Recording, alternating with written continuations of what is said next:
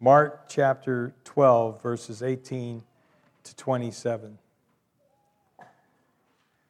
Then the Sadducees, who say there is no resurrection, came to him with a question. "Teacher," they said, "Moses wrote for us that if a man's brother dies and leaves a wife but no children, the man must marry the widow and have children for his brother. Now there were 7 brothers. The first one married and died without leaving any children.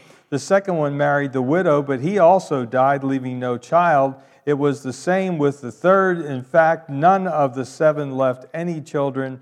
Last of all, the woman died too. At the resurrection, whose wife will she be, since the 7 were married to her?" Jesus replied, "Are you not in error because you do not know the Scriptures or the power of God? When the dead rise, they will neither marry nor be given in marriage. They will be like the angels in heaven.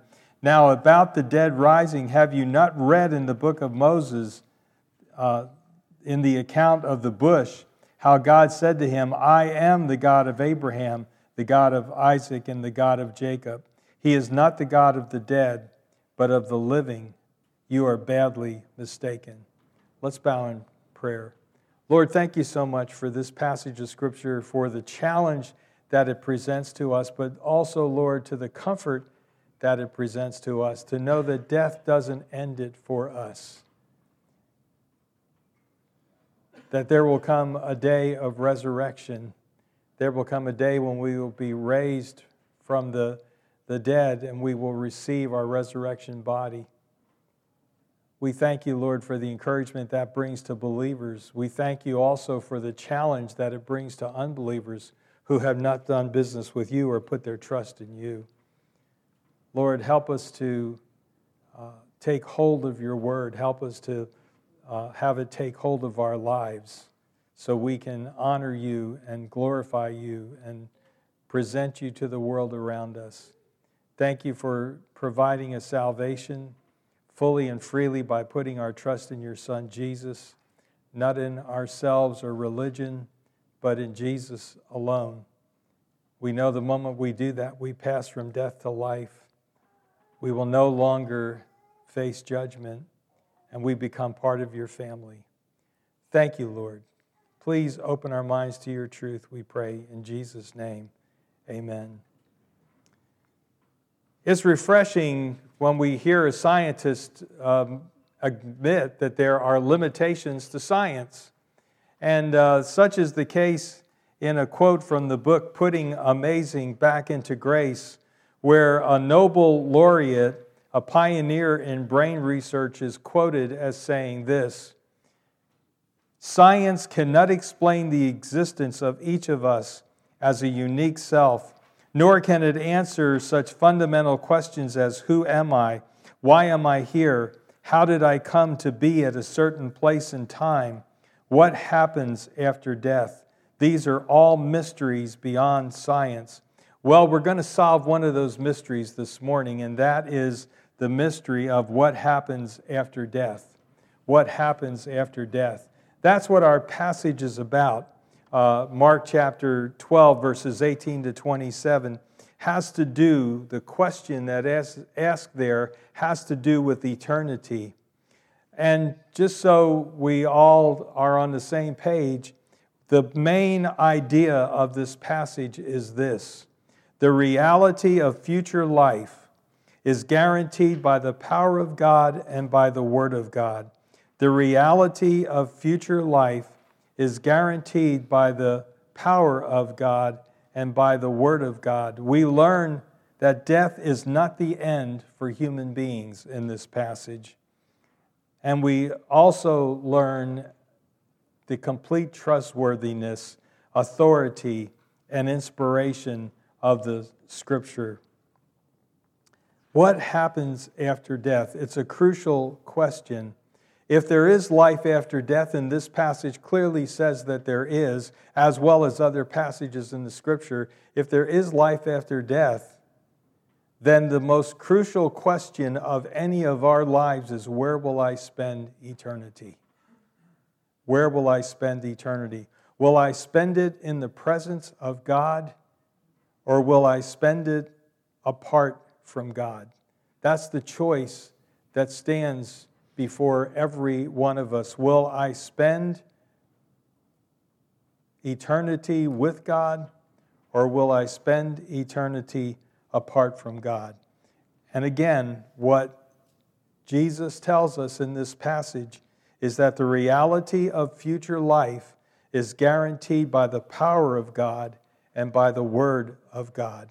Now, this is the way the passage outlines. Number one is we're introduced to the questioners in chapter 12 and verse 18. We're told who they are, and we also explore what they believe. Then we have the question in verses 19 through 33, the question that this Sadducee believes will trap Jesus, believes will trip Jesus up. That's in verses 19 through 23. And then Jesus identifies two errors among these Sadducees, and that is they make God in their own image. They made God in their own image, and they didn't understand the Word of God. They are in error, Jesus tells them, about the power of God, and they are in error about the Word of God. Now look with me at chapter 12 and verse 18. Then the Sadducees, here we are, that we're introduced to the Sadducees, and I'll tell you a little more about them in a moment, but we're introduced to them and the main thing about them. Then the Sadducees, who say there is no resurrection. That was one of the key tenets of what the Sadducees believed. They did not believe there was a resurrection, and that is why they are sad, you see. I'll give you a second to think about that. That's why they are sad, you see. They don't believe in the resurrection of the dead. They believed that at death, a person goes out of existence. They did not believe in eternity. We'll get into their beliefs in a moment, but let me tell you a little bit about these Sadducees. They were a religious party smaller than the Pharisees. The Pharisees were the larger religious power. We read about the Sadducees 14 times in the New Testament, whereas the Pharisees are mentioned 100 times in the New Testament. So there are about 14 mentions of the Sadducees, 100 mentions of the Pharisees. The Sadducees were the aristocratic ones. They were urban. They were wealthy. They were people of rank and status and influence. They were rationalists. Meaning that they denied that there is existence after death. They believed that there was nothing beyond the grave. They were the rationalists of their day. They believed that the only thing that existed is that which we can see and hear and smell and feel and touch. Now, what did they believe? They did not believe in existence after death. They thought that death ended it all. They thought that death ended it all. They did not believe in the reality of angels. They did not believe in the reality of the spirit world. They did not believe in future judgment. They did not believe in the resurrection of the dead. They said that the soul perished with the body. They did not believe in immortality. Now, the reason for their denials is because they said that they couldn't find these doctrines in the first 5 books of the Bible. Now, what do we call the first 5 books of the Bible?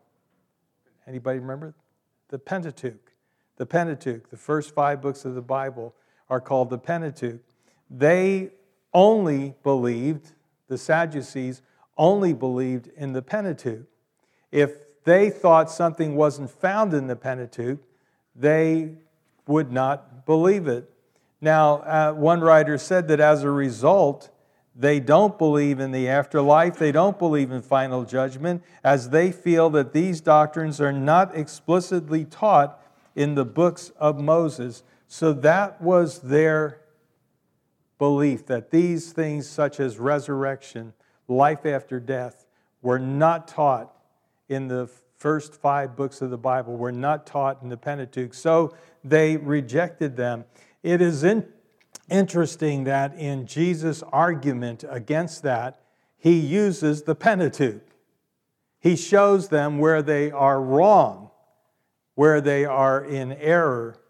So these are the questioners. They are Sadducees. They are the rationalists of the day. They say that there is no resurrection, we're told in verse 18, and they came to Jesus with a question. Now, understand, they weren't trying to elicit an answer. They didn't want more information. Boy, if only we had more information, we would believe. That wasn't the point. The point was they were trying to trap Jesus. The point was, once again, remember, we are in the Passion Week. Jesus is just days away from what? Don't be afraid. His death and burial and resurrection. And so he's questioned by this group who does not believe in the resurrection. It's interesting to note that Jesus is just days from his own resurrection. Just days from his own resurrection. And so they come to him. They don't believe in the resurrection. They came to him with a question. Teacher, they said, and I love the earnestness with which his opponents ask questions. Did you ever notice that? I mean, they were really into it. They were really into it. Teacher, they said, Moses wrote for us that if a man's brother dies and leaves a wife but no children, the man must marry the widow and have children for his brother. Now, that is called the Levirate law. The Levirate law, and it is found in Deuteronomy, and you can write this down and turn later. Deuteronomy chapter 25 and verse 5.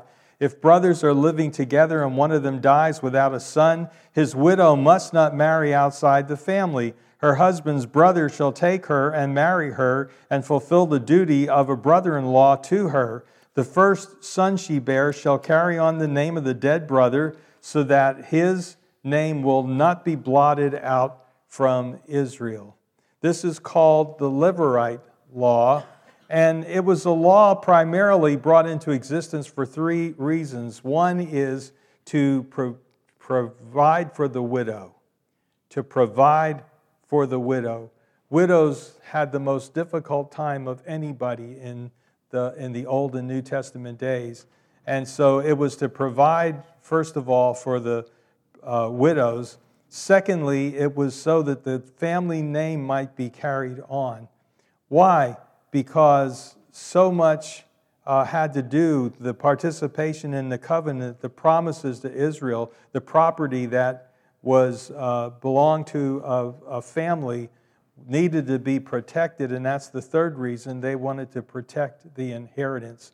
So they wanted to provide for the widow, carry on the family name, and protect the inheritance. That was the 3 reasons for the Levirate law.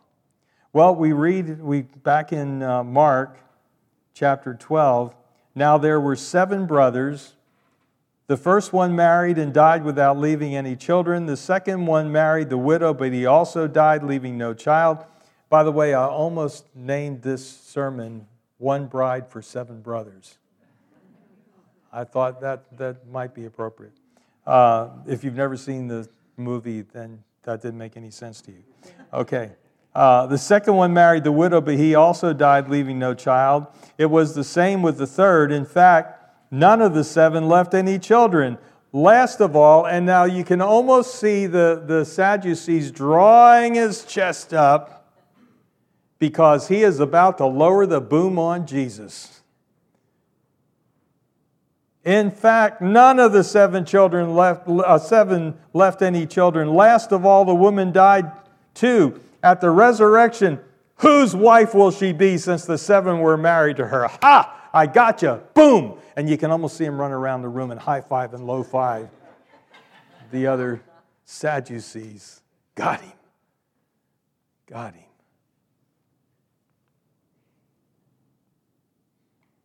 But Jesus had an answer. And he points out 2 errors of the Sadducees They made God in their own image, and they didn't understand the Word of God. They made God in their own image, and they did not understand the Word of God. Jesus replied, "Are you not in error?" Now that word error in Greek is an interesting word. It means, are you not deceived? Are you not being led astray? Are you not leading others astray? That's what the word error there means. Are you not in error? You don't know what you're talking about, he says to the Sadducees. You're being led astray, and you are leading others astray. Are you not in error because you do not know the Scriptures or the power of God? They made God in their own image, and we're going to look at that in just a moment, and they didn't understand even what the Word of God had to say. Are you not in error because you do not know the Scriptures or the power of God? When the dead rise, they will neither marry nor be given in marriage. The first thing that Jesus deals with is the power of God. The first thing that he deals with is the power of God, and how that they don't understand the power of God, how they are making God in their own image rather than seeing God in all of his greatness and power and glory. And so he deals with that error first, our error about the power of God.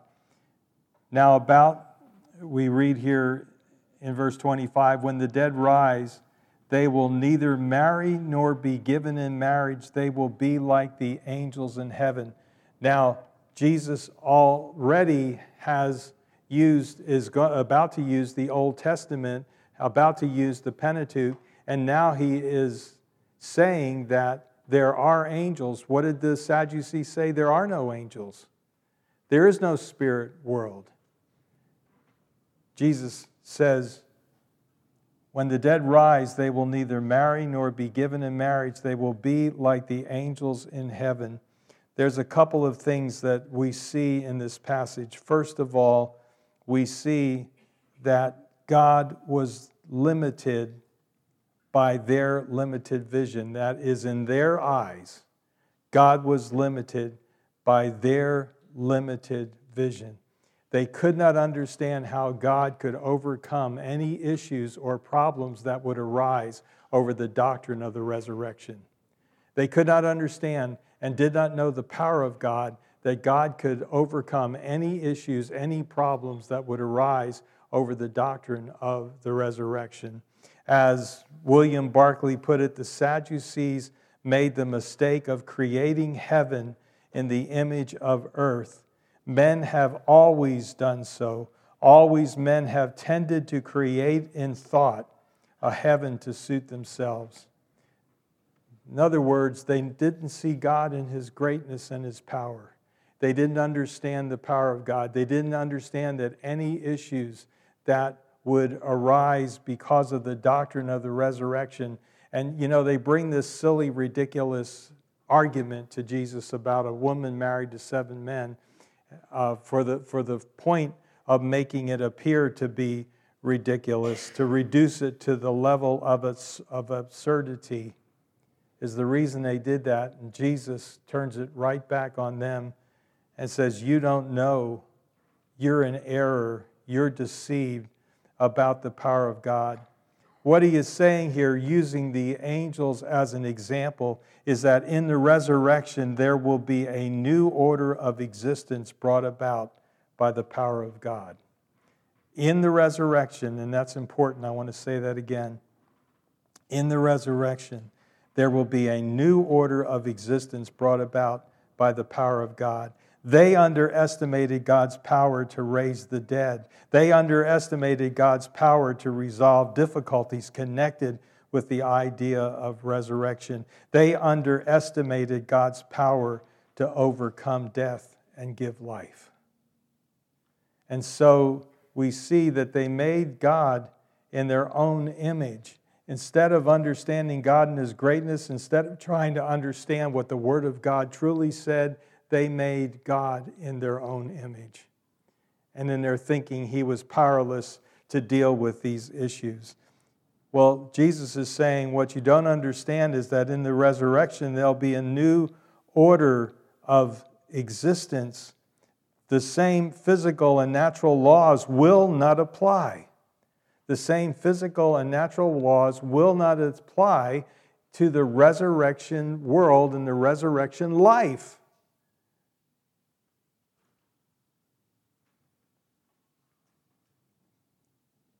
Angels are deathless.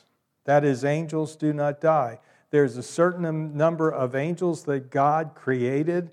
Those are all the angels there are. Angels are sexless and they are deathless, which means they don't die, so they don't need to replace themselves. And angels do not marry, or are they given in marriage? That's what the Sadducees missed. That's the truth that the Sadducees missed. The same physical and natural laws will not apply. Angels are deathless and have no need of reproduction and have no need of the marital relationship. There is no death, thus there is no need for procreation. There is no death among angels, thus no need for procreation. Now, part of the thing that the Sadducees missed is this. The Sadducees were repelled by the implication of resurrection as it was understood in their day. The way that resurrection was understood wrongly is, as one writer put it, the current popular idea with reference to the future life was that the resurrection would restore to men their former bodies, former appetites, former passions, and the usual material conditions and relationships. This low sensual conception of the future was the cause of the Sadducean ridicule and derision. In other words, they're saying, I don't want this old body back. I don't want these feelings that I have now. I don't want the tensions, the appetites, the passions. I don't want all those things. I don't want these material conditions. So therefore, I do not want to believe in a resurrection. Well, I got to tell you, if I'm going to get this old body back with the old tensions, the old appetites, I think I might join the Sadducees. But what Jesus is saying is that it's not the old body with the old appetites, the old passions, the usual material conditions and relationships. It's a whole new form of existence, similar to the angels who do not die and do not procreate. It's a whole new existence. One writer put it this way: hunger and thirst being no more, there shall be no need of food. Weariness and fatigue being no more, there shall be no need of sleep. Death being no more, there shall be no need of births to supply the place of those who are removed. Enjoying the full presence of God and His Christ, men and women shall no more need the marriage union in order to help one another, able to serve God without weariness and attend on Him without distraction, doing His will perfectly, seeing His face continuously. Clothed in a glorious body, they shall be as the angels which are in heaven. That's where the Sadducees got it wrong. That's where the Sadducees got it wrong. There will be a new order of existence in the resurrection. You see, in this world, we have many cares. You and I have many cares. We have a sense of our weakness, a sense of our imperfections. We are bothered with questions like what to eat and what to drink and what to put on. We're troubled with questions of how to manage our lives, where to live, what career to pursue, what place to pursue that career. There are many cares, but the resurrection life will be beyond those cares. Beyond those cares. Dr. Harry Ironside, a great teacher of the Word of God, said this: in the eternal condition following the rising from the dead, marriage will have no place. Each will be a distinct individual capable of endless bliss or woe, but human relationships as they know them here will be ended. I want you to think about Jesus' resurrection body and how it had changed and how it was like his body before resurrection. Remember, his body was not limited by time and space. When he was, after his resurrection, his body was not limited by time and space. When you and I are resurrected at some future time, before we go into eternity, when we are resurrected, our bodies will not be, when we are resurrected, our bodies will not be subject to time and space, will not be subject to disease and weariness and pain. Wow. Wow. That's a new order of existence. Does that appeal to you? I don't know about you, but it appeals to me. A body not limited by time and space. A body not subject to disease and weariness and pain. You see, the resurrection life is not just an extension of this life, it's an entirely new existence.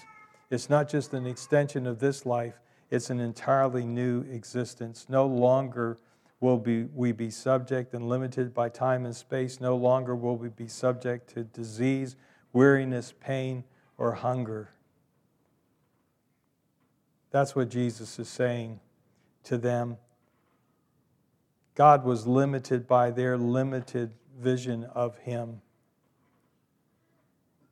They made God in their own image.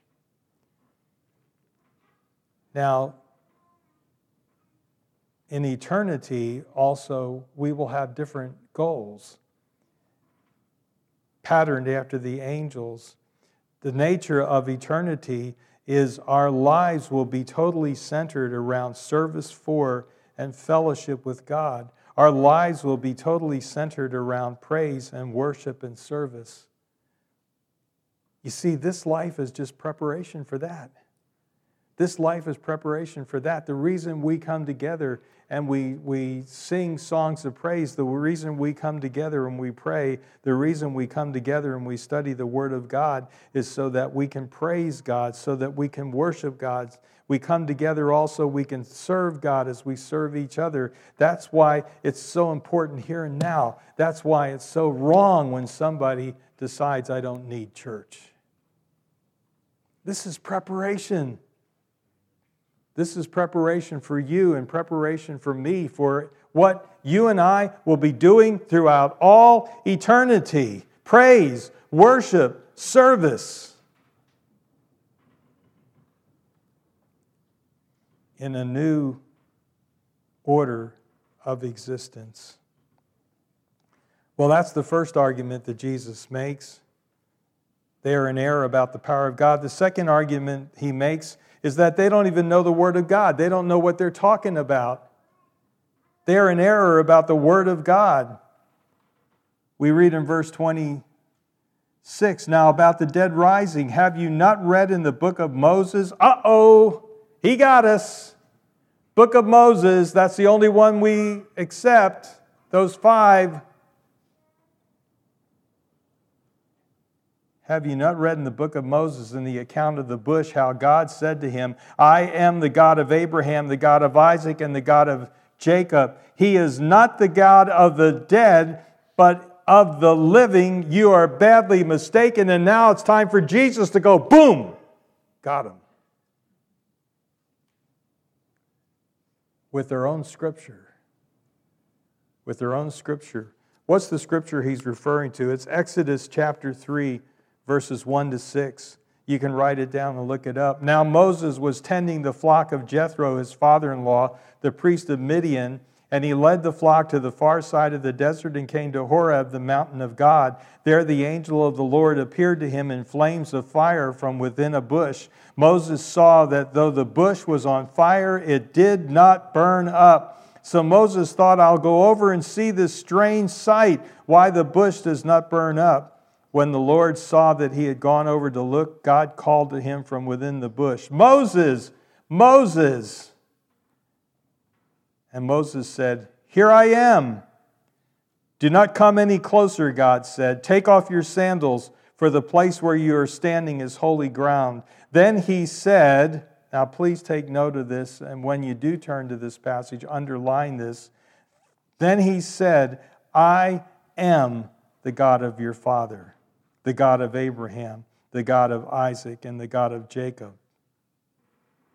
Notice he didn't say "I was," because they're all physically dead by this time. So how can he speak of them as if they're alive? If there is no eternity, if there is no future resurrection of the dead. "I am the God of your father, the God of Abraham, the God of Isaac, and the God of Jacob." At this, Moses hid his face because he was afraid to look at God.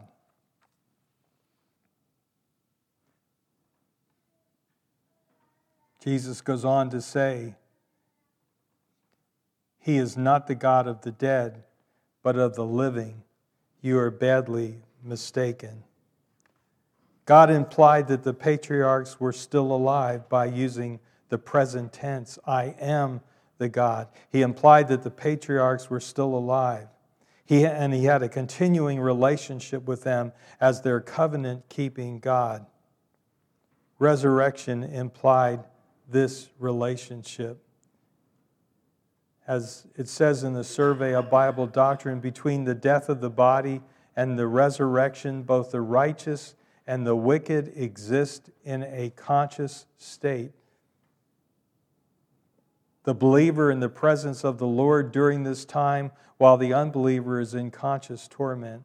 In other words, what the progression that this is talking about and that Jesus is observing here is that when we die, death just simply means separation. At death, our immaterial part is separated from our physical part. Our physical part is laid in the ground. Our immaterial part, our spirit, our soul, goes to be with Jesus Christ if we're believers. Paul talks about that in 2 Corinthians chapter 5, verses 1 to 8, where he says to be absent from the body is to be present with the Lord. That is, when a believer dies, when they physically die, their spirit goes to be with Jesus Christ. Their body is laid into the ground, awaiting the resurrection when both will be joined together again.